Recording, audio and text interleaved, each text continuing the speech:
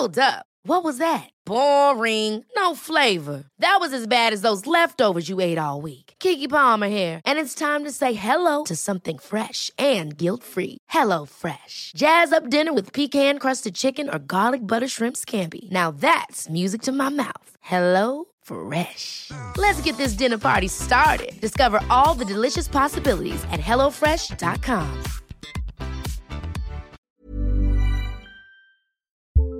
We are special breakfast people here at Pantsuit Politics, but not just when Beth and I are on the road. The truth is, I want something warm from the oven every Saturday morning and Sunday morning. It's just the truth. It makes it feel special, makes it feel exciting. I don't want to work at it. So the first time I ever saw Wild Grain, which is bake from frozen subscription box for sourdough breads, fresh pastas, and artisanal pastries, I was obsessed. You guys, I've been a member for over a year. It's amazing. It's so easy. Every item bakes from frozen in 25 minutes or less, no thawing required. You can fully customize your Wild Grain box. You can choose any combination of breads, pastas, pastries. You can even build a box of only breads, only pastas, or only pastries if you'd like. And for a limited time, you can get $30 off the first box, plus free croissants in every box when you go to wildgrain.com/pantsuit to start your subscription. Sometimes I make one single croissant just for me because I want to feel special, and they're so good. You heard me. Free croissants in every box. And $30 off your first box when you go to wildgrain.com/pantsuit. That's wildgrain.com/pantsuit. Or you can use promo code pantsuit at checkout. Do you want a bra that's sexy or a bra that's comfortable? Thanks to Third Love, you can have both. Third Love was started to take all the frustration, ick, and ugh out of bra shopping. That's why they make solutions for every bra problem, aka problems. Their bras make it easy to bring back perkiness you haven't seen since high school, get smoothing you know where, and have straps that actually stay put. Designed at their headquarters in San Francisco and made from premium materials, they put every style through hours of wear testing on real women, including themselves, before it's given the stamp of boob approval. Comfort and support are guaranteed. Plus, whether you're a double A cup or an H cup, their virtual fitting room will help you find your perfect fit fast. And they've even invented half cups. No more feeling stuck between two cup sizes that don't fit right. It's time to get your problems solved. Visit thirdlove.com and get 15% off your order with code podcast15.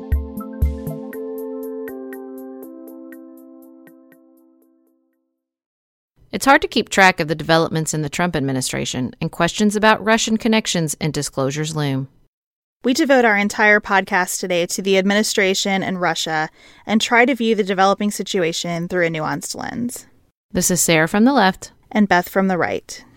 You're listening to Pantsuit Politics. No shouting, no insults, plenty of nuance.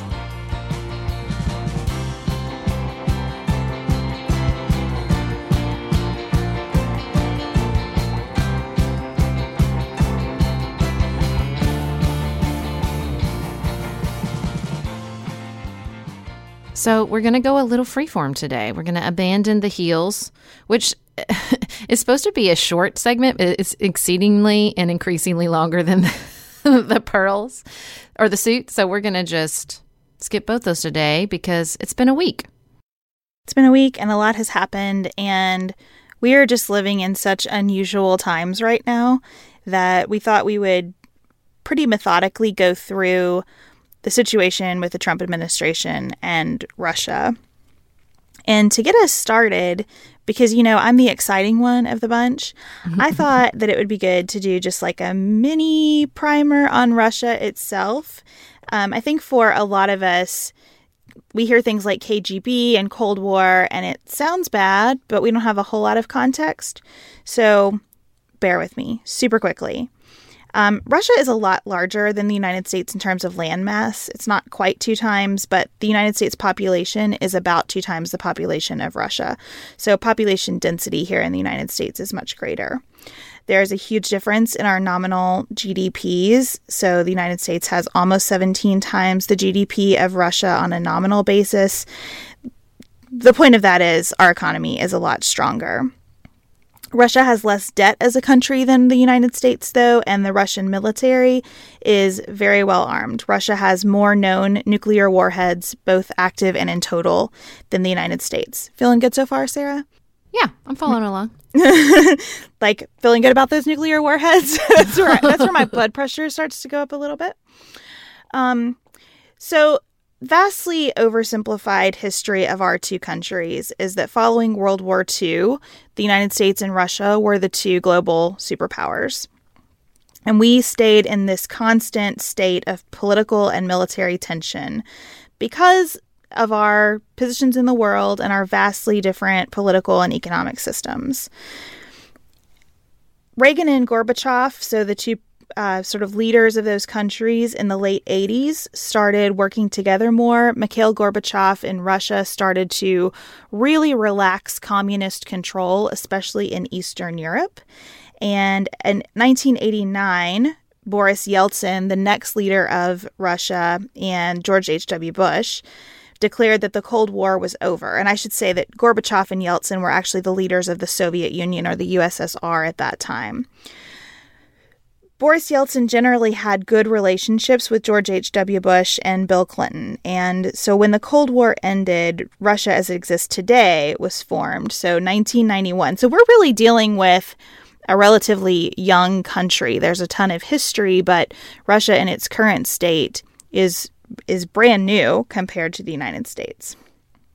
So fairly warm relations post-Cold War until Vladimir Putin comes along. So Putin became the president of Russia after Yeltsin resigned. He's a former KGB officer. KGB roughly translates to Committee for State Security, which is a military service overseeing internal security, intelligence, and acting as a secret police. Putin is 64 years old. He's married. He has a couple of kids.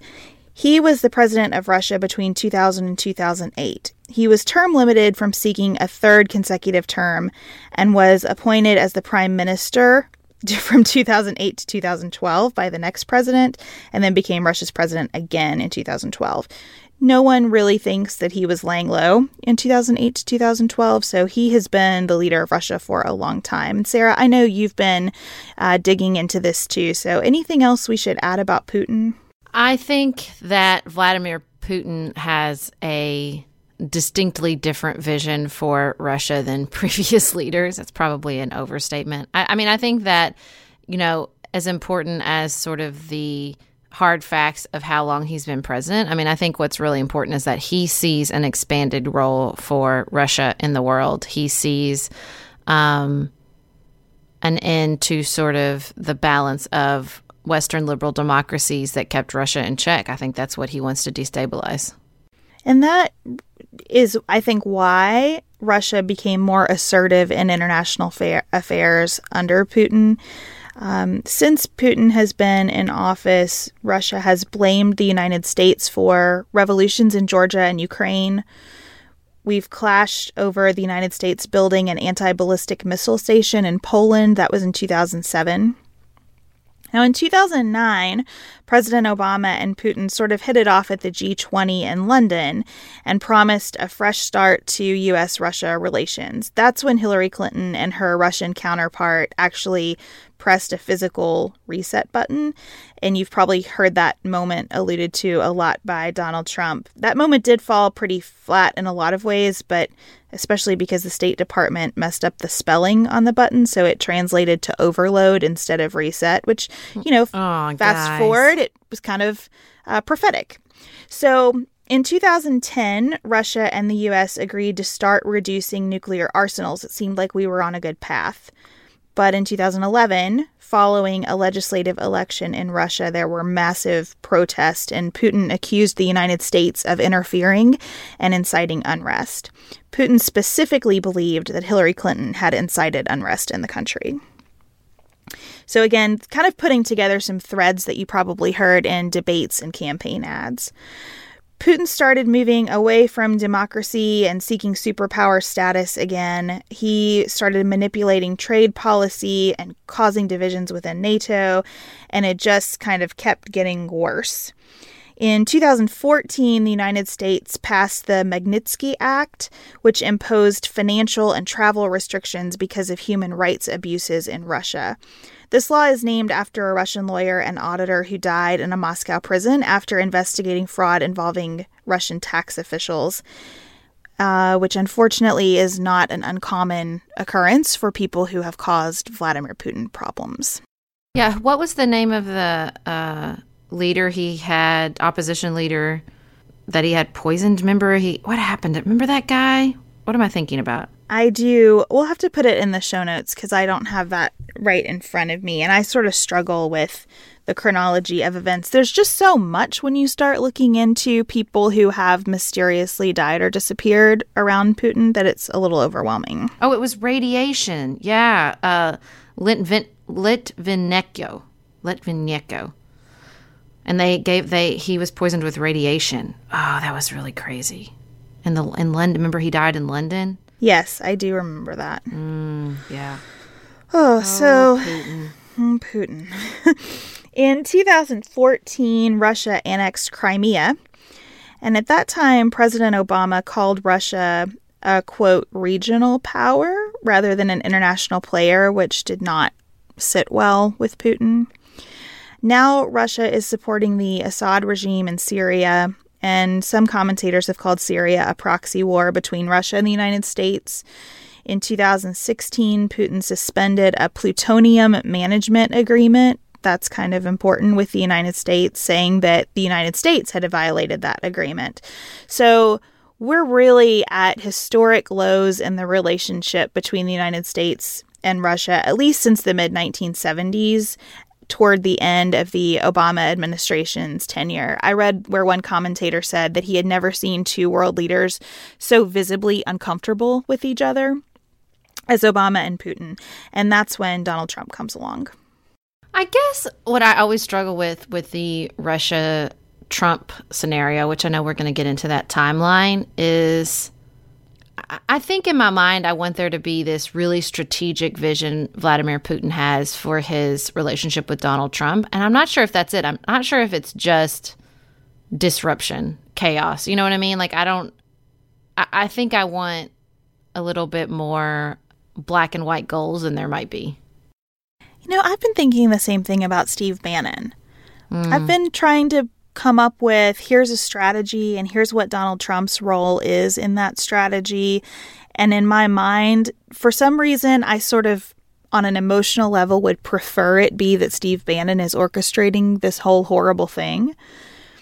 But when I do that, you know, I miss important pieces of news and information, or I interpret things through a lens that I think is more feeding my story than getting what's happening. So I don't know. But it's interesting that you said that because I've been thinking about that a lot. So let's go through the Trump-Russia timeline then. So, which is keeps developing. Keeps developing. I want to give mad props to Politico because they have a very detailed timeline. The New York Times has some good timelines as well. So we're drawing heavily on both of those resources, and we'll put those in the show notes. Cast of characters as we go through this that you want to be sure that you pay attention to. Carter Page was named a foreign policy advisor to the Trump team in March of 2016. He's a banker and lived in Moscow for 3 years. He resigned in September, but kind of keeps popping up. You probably caught him on CNN this week if you are an Anderson Cooper fan. And he makes a lot of statements and has for, you know, since he's been in the public eye about how the United States and Western democracies are hypocritical and inhibitors of progress. So, you know, seems on his face to be a very pro-Russian dude. How did he meet Donald Trump? Do we know? I do not know the answer to that. And I would imagine that we would have a better sense of the answer if we understood all of Donald Trump's business connections. But I'm not sure that we do. Jeez. You want to talk about Paul Manafort? I guess. So, Paul Manafort was seen at the time that he was hired by Trump as his campaign manager in March 2016 as sort of like do you feel like he was seen as sort of the establishment guy that was going to come in and rein in Corey Lewandowski? Yeah, definitely like the adult in the room, right? Yeah, the adult. So he came in. He had recently served as a senior advisor to the pro-Russia Ukrainian president. But then in August, the New York Times published an expose showing that the pro-Russia Party of Regions earmarked $12.7 million for Manafort. And so I don't remember why he left the campaign. Did the kids get tired of him? That seems to be how everybody left the campaign. Well, after that expose came out, he got sort of sidelined. Trump brought in Kellyanne as the campaign manager. And then I think it was a few days later after she was named campaign manager that Manafort was out. Yeah. So, I mean, nothing was, the campaign wasn't winning and he got bored. But Manafort had, meanwhile, all these weird Russia. He's also of the famous, they don't wear a badge that says I'm a Russian official, quote, fame. And then there's Roger Stone, who is a longtime, apparently fairly close friend of Trump. He was integral to the campaign and then not part of the campaign anymore, but then is always, he's almost always lurking around every corner. That's how it feels to me. If you watched Showtime's The Circus, the documentary about the campaign that was happening in real time, something about Roger Stone creeped me out in a way that I cannot describe. He has said lots of bizarre things in lots of forums, including on Twitter, that suggested that he knew at least what WikiLeaks had and when it would be released. And Roger Stone last night went on kind of a Twitter tirade, said some really misogynistic, abusive things toward women who were raising questions about some of the latest news, and then deleted all those tweets. He also said, he was quoted in this Washington Post article I read this morning as about Donald Trump's concern with the leaks coming from the intelligence community. He was like, he needs to clean house. He needs to fire these people, lock them out of their office, and put them in prison. I was like, maybe don't say things like that. And wow, to save them on the record, without concern is something. It seems to be how he rolls. Yeah.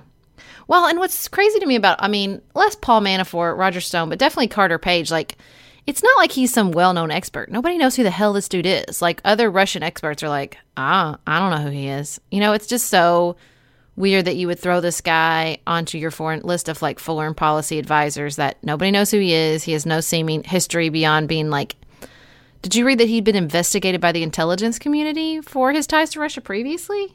It's just he continues to surround himself with the B team or maybe the C team, and they keep getting bitten by that, right? Shoo. Okay, so we're going to walk through in some detail a timeline of Trump and Russia. And I want to say that we're doing this because I think it's really hard to know which way is up right now.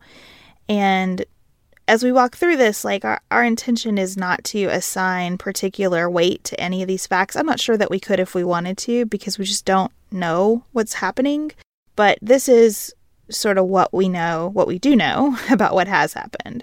So in 2013, we first saw Trump kind of get excited about Russia. He held the Miss Universe pageant there and made a public comment about Putin attending and them being BFFs because of it. And after the Miss Universe pageant, he tweeted that he learned a lot in Moscow, and then sort of in all caps, the U.S. must be very smart and strategic. I can't decide if what happened first was Donald Trump saw the opportunity to make money in Russia, or Putin saw the opportunity to sow discord or gain power in the United States. I wonder which happened first. I almost feel like it has to be the former, because in 2013, who in their right mind believed that Donald Trump was even going to run for president? Donald Trump did. I'm telling you, I was just listening to that Making Oprah, and they had him on there back in the 80s, and she was like, I hear you're thinking about running for president. And he's like, I don't know, Oprah. I would do it. I would win. I'd be a great president. But, he was always people had asked, that was a thing that people asked him regularly. He just always blew it off. And every serious person said, oh, he won't actually do it, right? That. I feel like that's how the conversation went until literally the day that he came down the escalator. Yeah, no, I think that's right. So then we're going to skip forward to 2015, which is when, in September of 2015, the FBI told a tech support contractor at the DNC that the DNC might have been hacked. And the contractor at that point wasn't sure if the FBI agent was real or not, which is sort of a concerning fact. In November, Trump made a statement that he knew Putin well because they were on 60 Minutes together, and said that he supported Putin knocking the hell out of ISIS. In December of 2015, Michael Flynn, who I think at that time was already starting to be affiliated with the Trump campaign, spoke on a paid basis at the Russia Today dinner. And Russia Today is a Russian media outlet backed by the Kremlin. Again, what was the... I'm trying to put all this together and see... Because I don't want to do what I accused people of doing to Hillary Clinton, which was, you're saying she's doing these things, but why would she? Why would she want American soldiers to die? You know, like, why? That kind of thing. So I'm trying to be fair and do that with Trump and not just think, you know, assume, and like, I'm trying to go back and think about intent. And I'm just struggling again with like why he would surround himself with people who were so pro-Russia. Because he thought maybe in Donald Trump's mind there's like a deal to be made. That's what the strategic thing, like there's a deal that brings the United States out on top, and it's dependent on like reformulating our relationship with Putin. I'm trying here. Well, it's interesting to think about that because this is where Donald Trump's age might be relevant. You know, we just went through the Cold War in 15 seconds because a lot of us don't vividly remember the Cold War. But Donald Trump most certainly does. And Donald Trump's life experience has a lot of the United States and Russia competing with each other. And so if I take the most benign version of facts, I could assume that Donald Trump at least started just kind of interested in resuming that competition again because that's his thing, and wanting to make money and, possibly for himself and for the United States. I don't know, but I guess I can see why he had particular interest in Russia if I think about what Russia would mean to him versus maybe what it means to me. Does that make sense? Well, and doesn't it seem like he has this idea of like, I'm going to get in these places that nobody else can figure out, and I'm just going to get it solved. Yeah, with Israel and Palestine. Israel and too. Palestine and China and Mexico. And so maybe that's what he thought with Russia too, which is this like, well, no, I just need to get in there and make the right deal and build the wall. And they're just, they're politicians and I play by my own rules, and I don't have to follow the rules of diplomacy or international law, basically, or anything else. And I wonder if, like you said, like, everybody else, be it Mexico, Israel, Palestine, didn't take him seriously or didn't think he would win. And Putin was the only one who was like reaching out to his campaign and flattering him in a way that said like, you're right. Like, you're so smart and you're going to win. And you're like, saw the opportunity there more than maybe other countries and world leaders did. And, and also because he also does not obey the basic rules of diplomacy and international law. Like, I wonder if that's what happened. Like, he saw the opportunity to exploit Donald Trump and to reach out to his campaign and build this partnership, more than other leaders did. Well, that is kind of consistent with the timeline, right? Because so we were just in December of 2015. Also in December of 2015, we had a public statement from Vladimir Putin praising Donald Trump. Putin said, he's a very flamboyant man, very talented, no doubt about that. Side note, I can't read Putin without hearing Saturday Night Live's Putin. Shirtless Putin. But it's not our business to judge his merits, Putin said. It's up to the voters of the United States. He is an absolute leader of the presidential race as we see it today. He says that he wants to move to another level of relations, a deeper level of relations with Russia. How can we not welcome that? Of course we welcome it. And then Trump said in response, it is always a great honor to be so nicely complimented by a man so highly respected within his own country and beyond. I have always felt that Russia and the United States should be able to work well with each other towards defeating terrorism and restoring world peace, not to mention trade and all of the other benefits derived from mutual respect.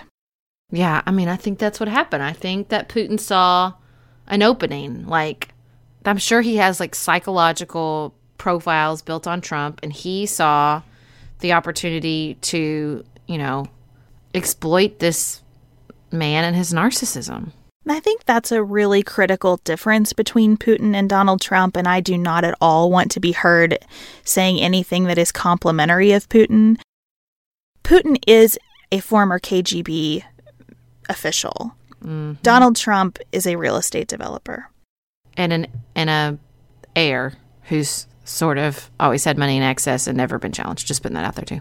So if you are looking to understand the dynamics of geopolitical posturing and psychological profiling, I think my money is on Putin between the two of them. Mm-hmm. So it's highly possible that every word Putin has said about Trump has been calculated in a way that perhaps President Trump's words have not been. Well, and honestly, if we're asking, like, where did Carter Page come from, is there the possibility that Putin was putting the reason we're so dumbfounded by the source of some of these contacts and the source of some of these hires. I mean, what if it was Russia? What if it was Putin saying, oh, you know who's a really great, smart guy? Carter Page. Hey, you know who would really turn your campaign around? Paul Manafort. Like, who's to know? And see, I want to just say, oh, no. But what got to me when I was putting this timeline together is all the way back to 2015. Every single thing that came next, I would have said, definitely not. Yeah. Right? And so I'm now at this place where I don't have a gut check anymore on what is possible or probable. Well, and also it's so disturbing to me. Like, I remember at one point reading an article and I thought, oh my God, so he started making this relationship with Putin right about the time he started doing the birther stuff, which really most people cite as the beginning of his actual political ambition. Like, what if that's what happened? What if Putin was like, no, you're who the United States needs. You need to start getting your name out there. You need to start undercutting Obama. Just finished A Court of Thorns and Roses and craving another fantasy world to devour? Dipsy's got you. Dive into spicy enemies to lovers' tales or embark on an epic romance between immortal fae and sworn foes. They've got fantasy romance stories perfect for your morning walk, late night, or long bath. Dipsy is an app full of short, spicy audio stories. They bring scenarios to life with immersive soundscapes and realistic characters. Discover stories about second chance romances, adventurous vacation flings, and hot and heavy hookups. And there's a growing library of fantasy series with werewolves, Greek gods and goddesses, Regency-era historical fiction, and fairy smut to explore the bounds of your pleasure. New content is released every week, so in between listening to your favorite stories again and again, you can always find something new to explore. For listeners of the show, Dipsy is offering an extended 30-day free trial when you go to dipsystories.com/pantsuit. That's 30 days of full access for free when you go to dipseastories.com/pantsuit. dipsystories.com/pantsuit.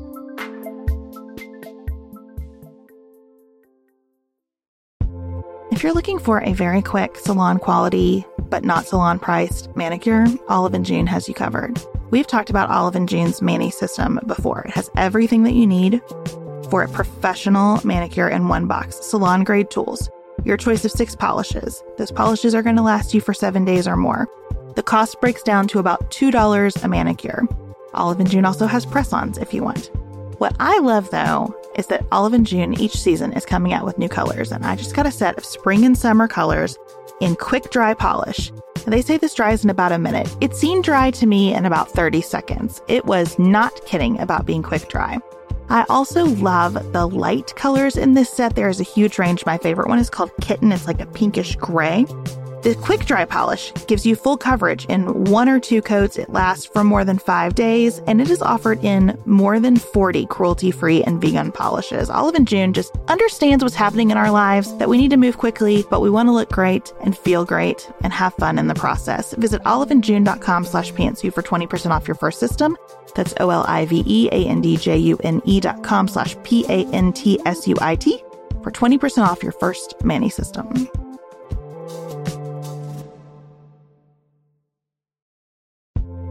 This show is sponsored by BetterHelp. Can I get something off my chest? Every day I feel a little pang of sadness because I think about Griffin going away to college. Y'all, he's a freshman in high school. This is not healthy or normal. This is why I have it on my list of things to talk to my therapist about. We all carry around these things, big and small. When we keep them bottled up, it can start to affect us. Therapy is a safe space to get these things off your chest and to figure out how to work through whatever's weighing you down. If you're thinking about starting therapy, give BetterHelp a try. It's entirely online, designed to be convenient, flexible, and suited to your schedule. Just fill out a brief questionnaire to get matched with a licensed therapist and switch therapists anytime for no additional charge. You gotta get it off your chest. And you can get it off your chest with BetterHelp. Visit BetterHelp.com/pantsuit today to get 10% off your first month.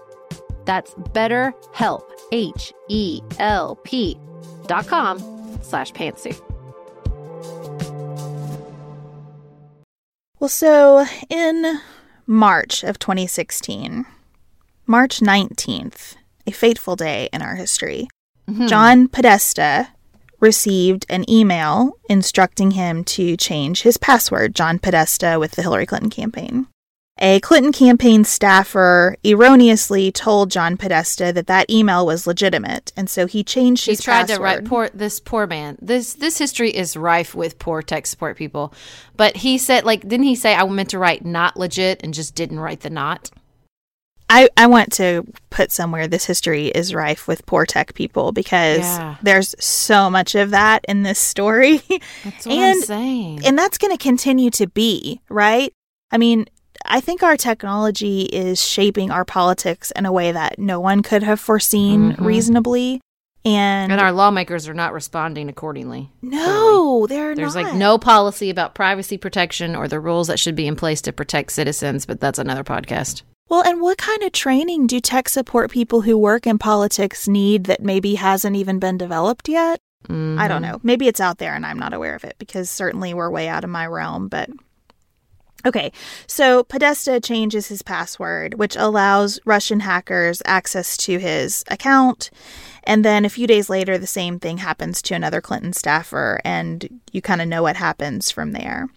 In April 2016, Trump gave a foreign policy address calling for better relations with Russia, and the Russian ambassador to the U.S. was there in a literal front row seat. Of course. In that speech, Trump said, "We desire to live peacefully and in friendship with Russia and China. We have serious differences with these two nations and must regard them with open eyes, but we are not bound to be adversaries. We should seek common ground based on shared interest. Russia, for instance, has also seen the horror of Islamic terrorism. I believe an easing of tensions and improved relations with Russia from a position of strength only is possible, absolutely possible. Common sense says this horrible cycle of hostility must end and ideally will end soon. Good for both countries. Some say the Russians won't be reasonable. I intend to find out. If we can't make a deal under my administration, a deal that's great, not good, great for America, but also good for Russia, then we will quickly walk away from the table. It's as simple as that. We're going to find out." And that speech was really praised at the time. I remember us talking about it, Sarah. I mean, I think that it's just, with love, we do not have shared interest with Vladimir Putin. Because you respond to strength and you think he's powerful and you're powerful and that means we have shared interests. No, Vladimir Putin does not have a shared interest with us in the spread of liberal democracy. I'm sorry, he does not. That's not true. That's not true. So in May of 2016, James Clapper says publicly that there are some indications of cyber attacks aimed at presidential campaigns, which turns out to be an understatement as history unfolds. In June 2016, we have Carter Page, who we talked about at the beginning, saying that Putin is a stronger leader than Obama. And we also have the publication of some DNC emails by Guccifer 2.0. Is that how you say that, Sarah? Sure. Anyway, some DNC emails find their way to the internet. In July of 2016, 3 Trump advisors, including Carter Page again, meet with the Russian ambassador in Cleveland right around the RNC. Wait, where in the timeline did he say he hopes Russia hacks her emails? I think that's later. Okay. So in Cleveland, they have some meeting talking about improving Russia-U.S. relations. Same week, Republican National Convention adopts its party platform with some language on Ukraine. I don't want to read all of this, but basically, it was reported that the Trump team advocated for weaker language about the Ukraine than the RNC wanted to adopt.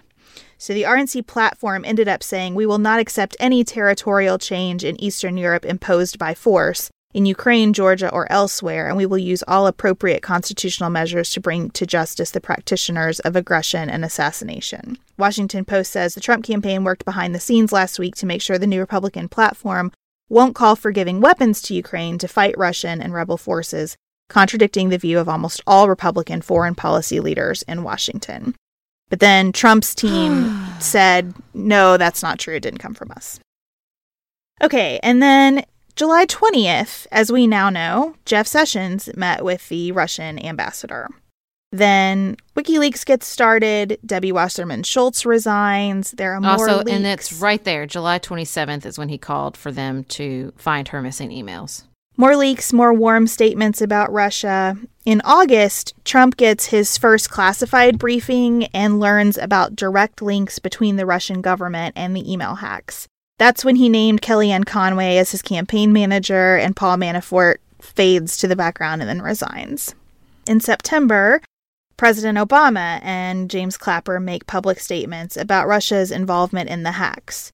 Trump and Pence, both in September of 2016, say that Putin is more of a leader than Obama is. Trump tells Russia Today... No, I think that's an appropriate sound effect. Trump tells Russia Today that Russia probably isn't behind the attacks and that the Democrats were just floating that story. Or it could be the 400-pound guy. Let's not forget that. Right. The 400-pound guy comes on the scene then, right? It could be anybody. September 8th, Jeff Sessions has another meeting with the Russian ambassador.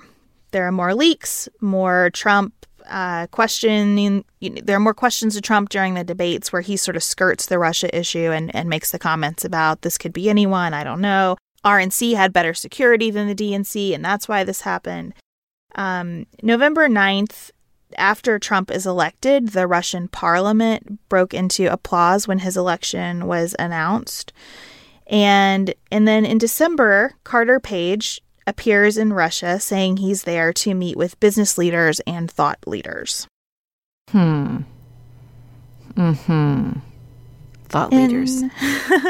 In late December 26th, a former KGB official who is believed to have been assisting with the dossier that was being put together by a British intelligence agent on Trump's relationships with Russia was found dead in his car. Now we've reached full James Bond level spy movie plotline. People being shot in their car.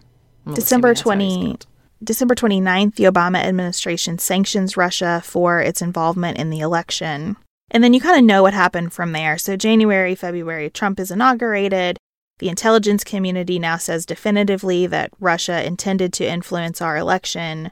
Trump still doesn't agree with that assessment. You have all of the issues with Michael Flynn and his resignation. Then Jeff Sessions says in his confirmation hearing that he's not had any communication with the Russian government, yet it turns out that he had several meetings with the Russian ambassador. He's now recused himself from any investigation into the election, and that's important because it's a limited recusal, right? And a recusal is not any admission of wrongdoing, and there is not an active investigation into Jeff Sessions personally right now. So I don't want anybody to take recusal to mean something that it doesn't. It's just him stepping away from the active investigation on what happened during the election. And then, because things weren't interesting enough, President Trump accused President Obama of wiretapping Trump Tower during the election. And today, Corey Lewandowski, we're recording on Sunday, Corey Lewandowski said that President Obama also had listened in on meetings in Senator Sessions' office. And that's where we are. I think there's also, I was just thinking as you're going through, there's almost like this other timeline. So I think there's also the timeline of sort of the Obama administration's knowledge of the investigations. And I think that in particular, you know, the decision of the Obama administration not to sort of publicly discuss the information the intelligence community was gathering. And there's reporting that there was a meeting with Mitch McConnell, and he said, if you do this, I'll make it partisan and I'll make it look like, you know, you were doing this for partisan gain right before the election. Obama, I think, clearly incorrectly believing that Hillary Clinton was going to win and not wanting to go out, his last days in office be disrupted by this partisan legacy busting decision. Made the wrong call. I think we can all agree he made the wrong call at this point, and decided not to publicly discuss, or I don't know what to let out some of the information. But the New York Times recently reported that they also made the decision to sort of distribute this intelligence gathering across officials, across organizations, because they were concerned about evidence being destroyed once the Trump administration came into the White House. So that's bananas. And then also I think you have this media timeline, right, of how the leaks came out. So you have the dossier coming out from BuzzFeed in early January. Then you have, it's like every time something happens, another leak. So it's Michael Flynn and in the intelligence community being like, okay, you're not telling the attorney general. She tells Trump, he doesn't do anything. It's almost like you can see whoever these leaks are being like, well, they're not going to do anything, so we're going to have to go to the press. Like they give it to the acting attorney general. She gives it to Trump. Nothing happens. So they say, okay, we're just going to have to release this information about Flynn to the national media. And then you see like nothing, then nothing happens once Flynn resigns, then that sort of dies down again because this whole entire thing is amorphous. It doesn't have a clear storyline because it doesn't have a clear, and like there's no clear intent that we can identify, like you and I are both struggling with. But like, why? Why is he doing this? What's going on with Russia? Okay. So, and then it dies down again. And then he has sort of a positive news day with the speech. Then you have Sessions. And it's like every time. And so you can feel the Trump administration trying to preemptively prevent more of these, with Jared Kushner now coming out and saying he met with Russian officials. Like they're trying to at least prevent they lied and they did meet with Russian officials storyline. But I know this is an incredibly overused phrase at this point, but where there is smoke, there is fire. And clearly there's something going on here. We still don't have the same in the entirety of the story. Poor Harry Reid is looking a lot less crazy than when he came out and said there's so much more to this and nobody understands. And it's just so deep and also, there's just so much to it, because on top of this, the entirety of the timeline you just listed with Trump is the reality that he has not released his tax returns, and there has to be a reason why. And so we don't know the ties of his even before this timeline with his interactions with the campaign began with Russia. Like, what are his business ties to Russia? It's just, there's so much. He hasn't released his tax returns. He's had multiple appointees step back from that process because they couldn't get their business interests sorted out prior to confirmation. You also have the intelligence community timeline, right? Because we keep saying the intelligence community like it's all one body. It's not. Mm-hmm. So what was known in different agencies at different times, and how and by whom, and how did that information circulate around? It's so, as you read all of this, it looks like the Clinton campaign truly was taken by surprise. Like they truly had no idea what was coming at them and how serious it was. Because when you read this in retrospect and remember that Hillary Clinton is running around the nation doing like peace, love, and harmony, everybody, like Broadway singers and Stronger Together, like, isn't that a bizarre juxtaposition through the lens of history only a few months out?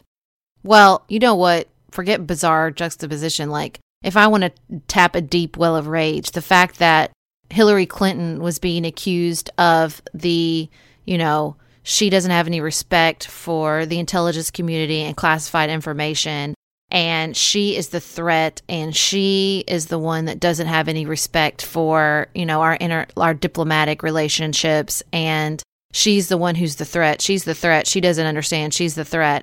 And this whole time we have a campaign just throughout at all levels in constant communication with Russia. They continue to be such a contradiction because you have Trump complaining about all these leaks, yet he continues to have important discussions at Mar-a-Lago. Yeah. Which is basically like the new patio situation room or something. How is he so dense he thinks the leaks are his problem? I'm honestly asking that. How is he so dense that he thinks in this hurricane, like, that I'm so dumbfounded by the fact that if they're saying, you're not even saying they're lying about you at this point. You're just saying they're leaking information that you don't want people to know, and you don't understand why that's a problem. So again, I really struggle with whether Donald Trump is like an evil genius or an oaf, right, who's being manipulated by other people, or a complicated mixture of good intentions and poor execution. I don't know the answer to what he is or what his role in everything is. I do feel pretty comfortable at this point saying that I think he seriously misunderstands our legal system, because the tweets about the Obama surveillance of Trump Tower would indicate either that he thinks President Obama unilaterally had the power to order a wiretapping, which is incorrect, or that the Obama administration obtained a warrant in order to wiretap Trump Tower. And you don't just get a warrant by saying like, I'm interested, I'm curious about some things, let's listen. Especially throughout, can you imagine a judge being asked to authorize that wiretap in the midst of a presidential campaign? Well, and it seems like if you sort of, follow the yellow brick road from what clearly he was seeing on Breitbart with regards to this story they're pushing that Obama was wiretapping the Trump campaign. If you kind of follow it back, I read some reporting in the Washington Post, or I don't remember if it was the Post or Politico, about it started with this article by Louise Mensch. Did you read about this? That there does seem to be some evidence, unsubstantiated, that maybe there was a wiretap for an email server at Trump Tower. But again, that doesn't get you there. And it's such a... I think it's the first one. I think he doesn't understand that a president can't just order wiretaps, because we have elected the most inexperienced president in our history who does not understand the legal process despite being sued throughout his entire life. So I don't think he gets that part of it. I think that's true. But I also think that he is just he's pissed. His nice speech got railroaded. He's pissed this Russia stuff won't go away. And instead of being forthcoming, which I don't think is in his makeup, then he just keeps blaming other people and getting pissed at the leakers. And now he's decided it's President Obama's fault. And the idea that he would either, that Obama would do this in violation of the law, either one, or it wouldn't even matter. He couldn't. So frustrating. Sarah and I have talked many times about our desire to age as gracefully as possible, and skincare is a huge piece of that. I spend a lot of time and money thinking about my skin, and I have added Ritual to my routine, which just gives me a lot of comfort. Ritual is here for us. They have created a wrinkle support skin supplement and conducted clinical studies, so we know it's working. They're taking the guesswork out of skincare. Ritual Hyacera is one of several Ritual products that I love. I take the daily multivitamin, I take a probiotic, and Hyacera is that once daily skincare supplement that is clinically proven to reduce wrinkles and fine lines and increase skin smoothness in 90 days. I recently met a friend for the first time in person as opposed to online, and we were discussing the fact that I am 43, and she said, "I cannot believe how young you look." And I thought, thank you, Ritual, for that. Start Hyacera to help minimize wrinkles without compromising on clean science. Hyacera from Ritual is a clinically proven skin supplement you can actually trust. Get 25% off your first month for a limited time at ritual.com/pantsuit. Start Ritual or add Hyacera to your subscription today. That's ritual.com/pantsuit for 25% off.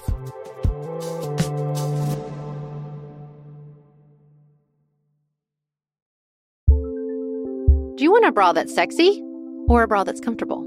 Thanks to Third Love, you can have both. Third Love was started to take all the frustration, ick, and out of bra shopping. That's why they make solutions for every bra problem, aka problems. Their bras make it easy to bring back perkiness you haven't seen since high school, get smoothing you know where, and have straps that actually stay put. Designed at their headquarters in San Francisco and made from premium materials, they put every style through hours of wear testing on real women, including themselves, before it's given the stamp of boob approval. comfort and support are guaranteed. Plus, whether you're a double A cup or an H cup, their virtual fitting room will help you find your perfect fit fast. And they've even invented half cups. No more feeling stuck between 2 cup sizes that don't fit right. It's time to get your problems solved.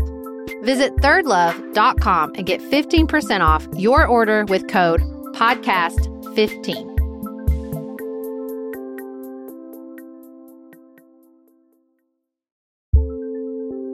There's not much worse than a dry and itchy scalp. Also, when you get your hair colored and then it does not last as long as you and your stylist discussed. It could be that unfiltered, mineral-filled water is the culprit. Hard water is a leading cause of damaged hair and dry, irritated skin, and about 85% of the United States uses hard water, filled with dissolved minerals and added chlorine.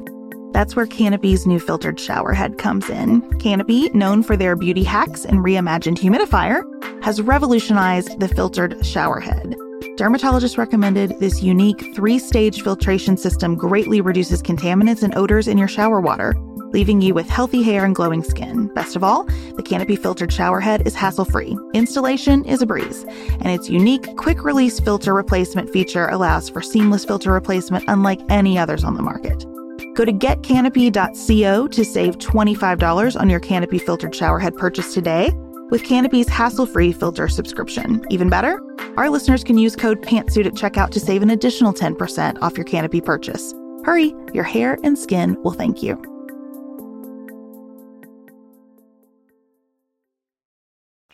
So when the Trump campaign seemed like everything had gone off the rails, he changed people out. And I wonder if that's the next move, if some people get changed out. Because Politico reported that Steve Bannon and Reince Priebus were supposed to go to Mar-a-Lago with him this weekend, that he had a rage-filled meeting on Friday before he left with his senior team, including Jared and Ivanka, and that Bannon and Priebus stayed behind. But then I guess Bannon eventually joined him there. So I wonder if the next iteration will be replacing some parts, because that's how he seemed to handle the chaos throughout his campaign. Something doesn't work, let me put somebody new in the chair. Yeah, but I mean, I don't think, but Bannon is sort of the consistent voice, right? He's been there. Now his positioning might have changed, but it doesn't seem like he's gone anywhere. Now, if he fires Priebus, which seems to me probably the most likely step, I don't think that's going to change anything. It's not going to stop the leaks if you fire your chief of staff, dude. Because that's not the problem. The problem is you're doing a bad job. There's something you're trying to hide, and it will eventually get out. Well, it's interesting with all of this that so many people seem to be under the impression that details will not come out, or they truly don't see the significance of those details. And this is a thing I've been thinking about with Jeff Sessions.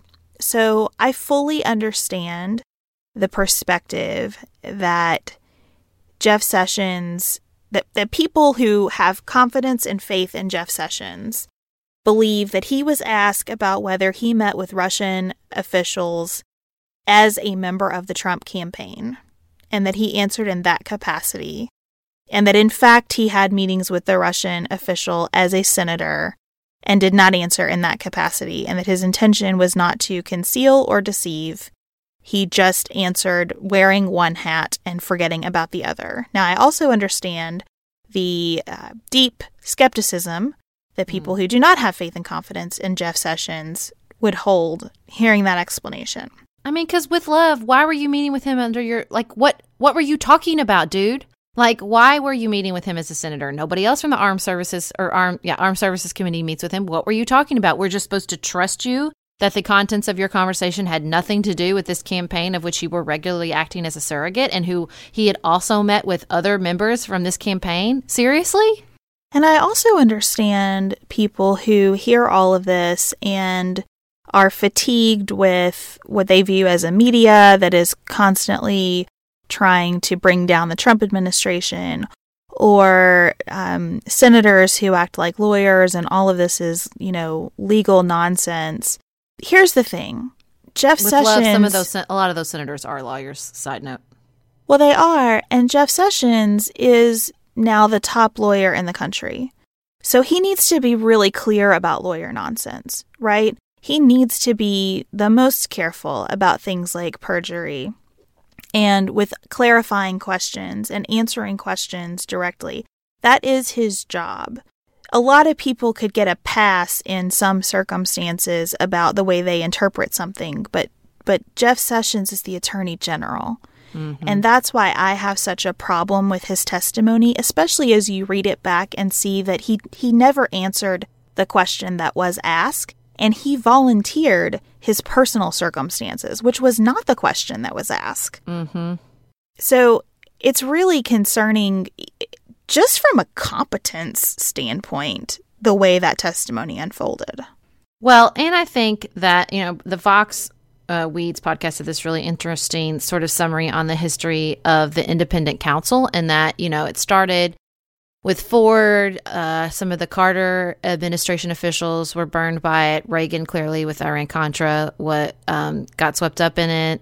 Then you have all the way up through Clinton, and the started off with, and can I just say the again, deep well of fury that they were talking about, oh, well, this independent counsel started with a land deal in Arkansas. Oh, that's good. That's good. That's so important that we, as the Republican Party, investigate a land deal, but we can't investigate this? Seriously? Cool. Okay. So they did that. It led to him lying under oath during the Paula Jones case, which led to the impeachment. Okay. And then when George W. Bush became president, it was sort of like that led the creation of the independent counsel came up again before Congress, and they got rid of it. So there is no independent counsel anymore, which I did not realize. So it is wholly and completely up to either Congress or the executive branch to investigate this, which is why I think it feels like we just have the only tool our current democracy has to look into this is basically leaks, because the administration is not doing anything, Congress is not doing anything, and so that's where we're at. And I just wonder, I wonder how heavy the heat has to get.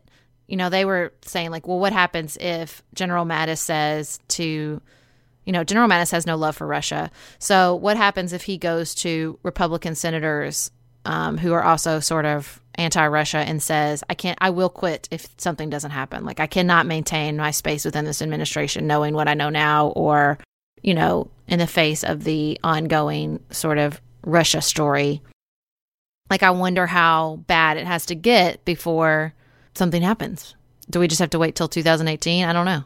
And this is the comforting and difficult thing about military professionals being so prominent in the administration, because you have to imagine what a difficult situation it is when the chain of command is so ingrained in you, and the respect for the commander-in-chief, whomever that person is.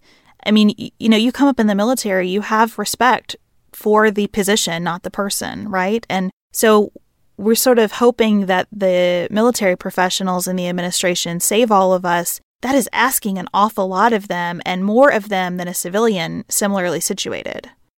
Yeah, I mean, I like General Mattis. I think he seems like a smart guy. And the new, is it McMaster? Mm-hmm. But we did not elect them, right?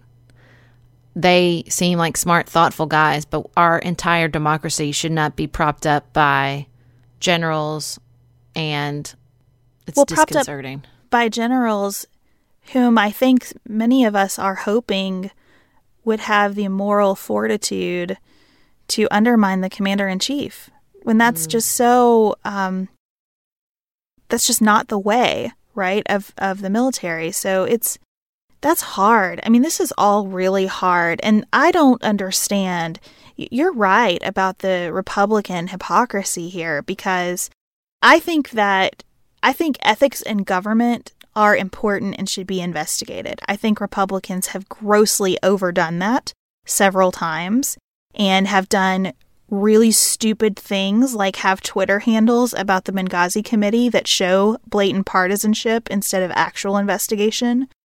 To have done that for the last decade, and then to just sit back like, well, this will all kind of work itself out. To hear people like Ted Cruz saying, no, I'm not concerned at all about my friend Jeff and his testimony, it's really concerning to me. And it's more than concerning. Like, I kind of feel like my hair's on fire, and I don't get there very often. Well, and the thing about it is, that is a strong gamble, because if this turns out to be something, which I would be shocked at this point if it's not, because there is just so much contact between the Trump campaign and Russia, it is going to be, the blowback will be blistering. At what point does, you might win. Maybe you'll win again. Maybe you won't. And maybe just history will look at you as the hypocritic fool that you are. Like, do you care? Maybe you don't. I don't know. I think people like John McCain and Lindsey Graham care. So, at what point do you have to say this and no further? Well, to look like a hypocritical fool is almost the best case scenario at this point. Mm-hmm. To look like somebody who, prioritized partisanship over the security of your country is becoming an increasingly likely scenario. And hopefully there's no real cost to that. That's the question. We just don't know. But if all of these dots connect in some way, or if some of these dots connect in some way that is nefarious, and as I sit here, I do not know. If that is true, this is a really dangerous situation, and to be wholly partisan is the best outcome, and that's sad. And also, it's not just about us. It's not just about the United States. Russia has gone into Crimea. Russia is, poor Sweden is turning their draft back on. Like, people feel threatened by Vladimir Putin's vision of the world. These are people's lives. These are people's sovereign nations and the boundaries of those sovereign nations at risk. And to play fast and loose with the truth and with disclosure and transparency in the face of this man who has assassinated opposition and who has perpetuated and worsened the greatest humanitarian crisis of our time in Syria is just disgusting. And that is all to say nothing of North Korea and the escalating situation that we continue to learn more about from North Korea. You're right. It's as if all this is happening in a vacuum, and it's definitely not.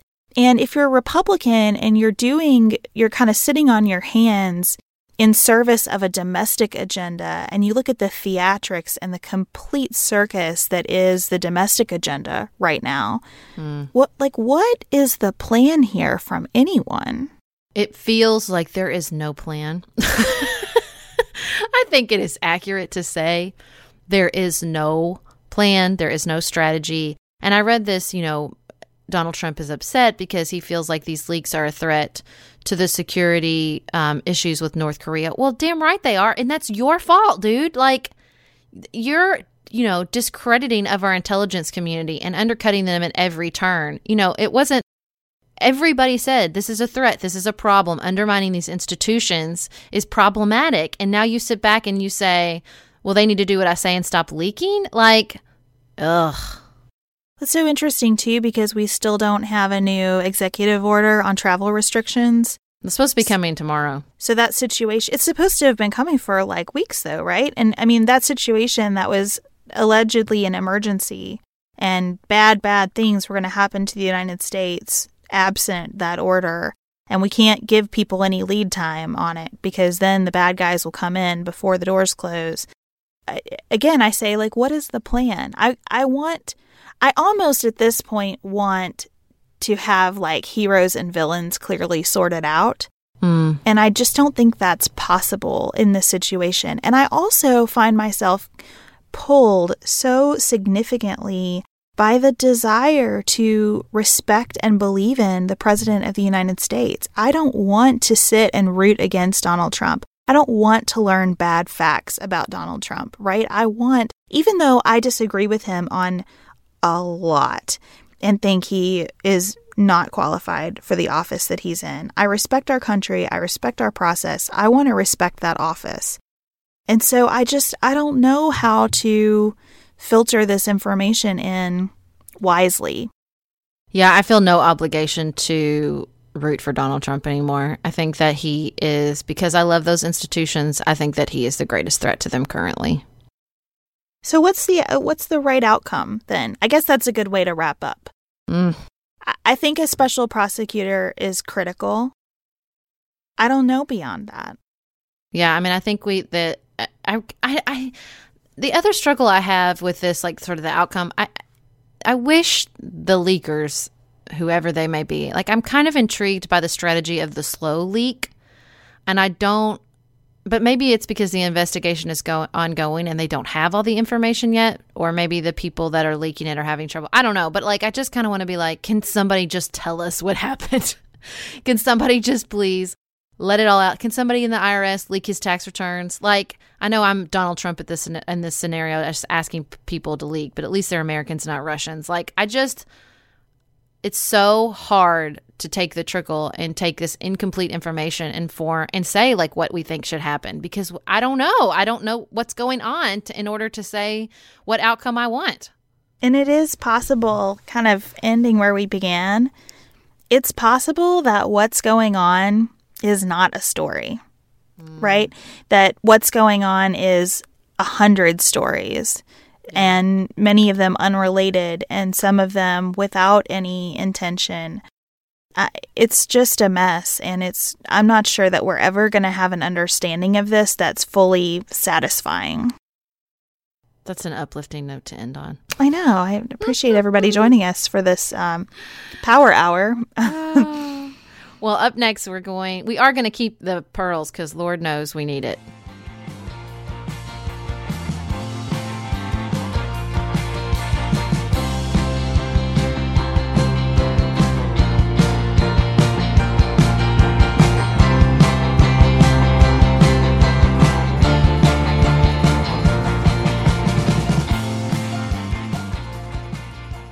So what are you thinking about this week, Beth? I've mostly been thinking about Russia this week, to be honest with you.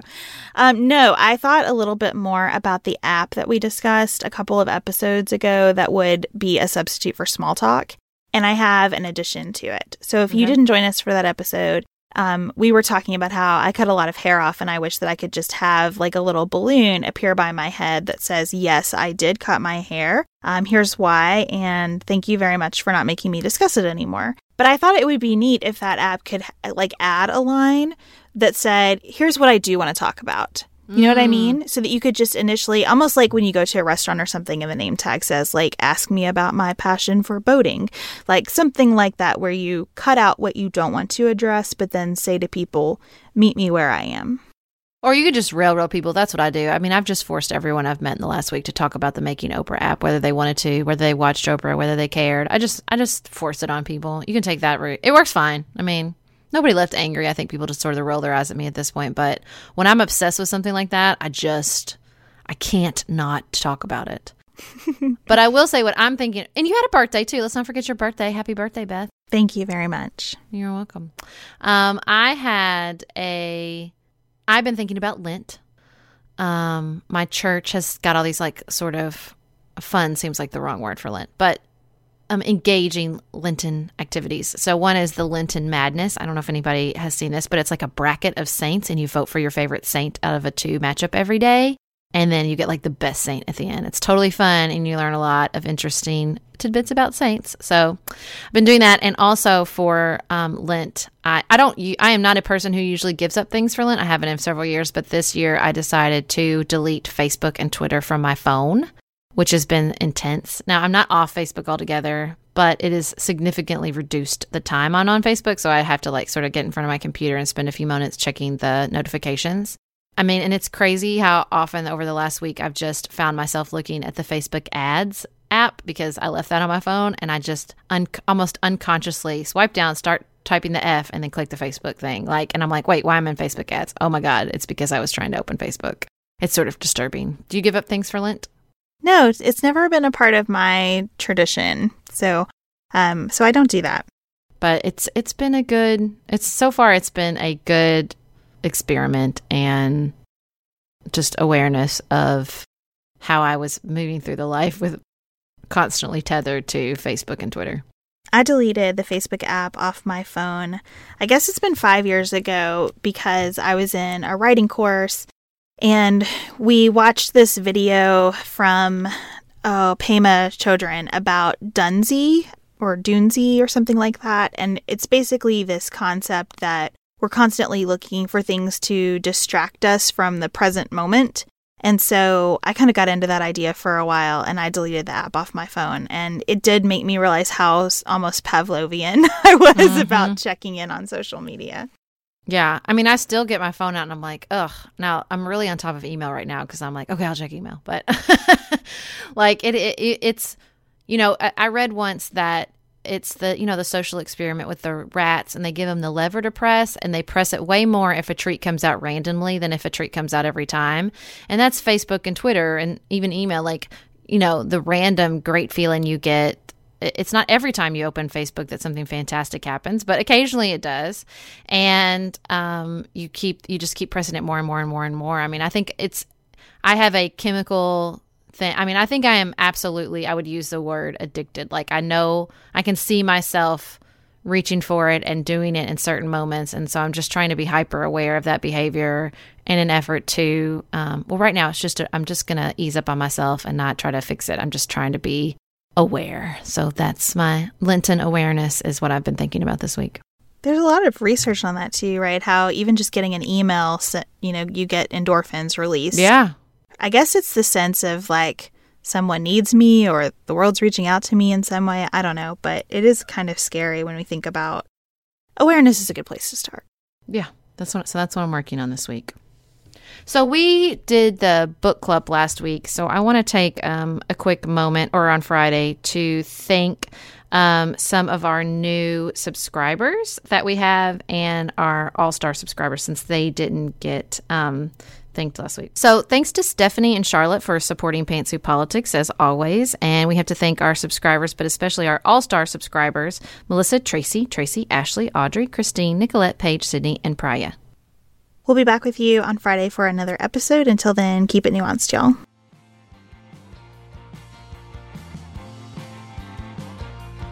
Thank you to our producer, Nicholas Holland, and to our Chief Creative Officer, Dante Lima, for all the work they do to make Pantsuit Politics possible, and to all of you for making this community so special.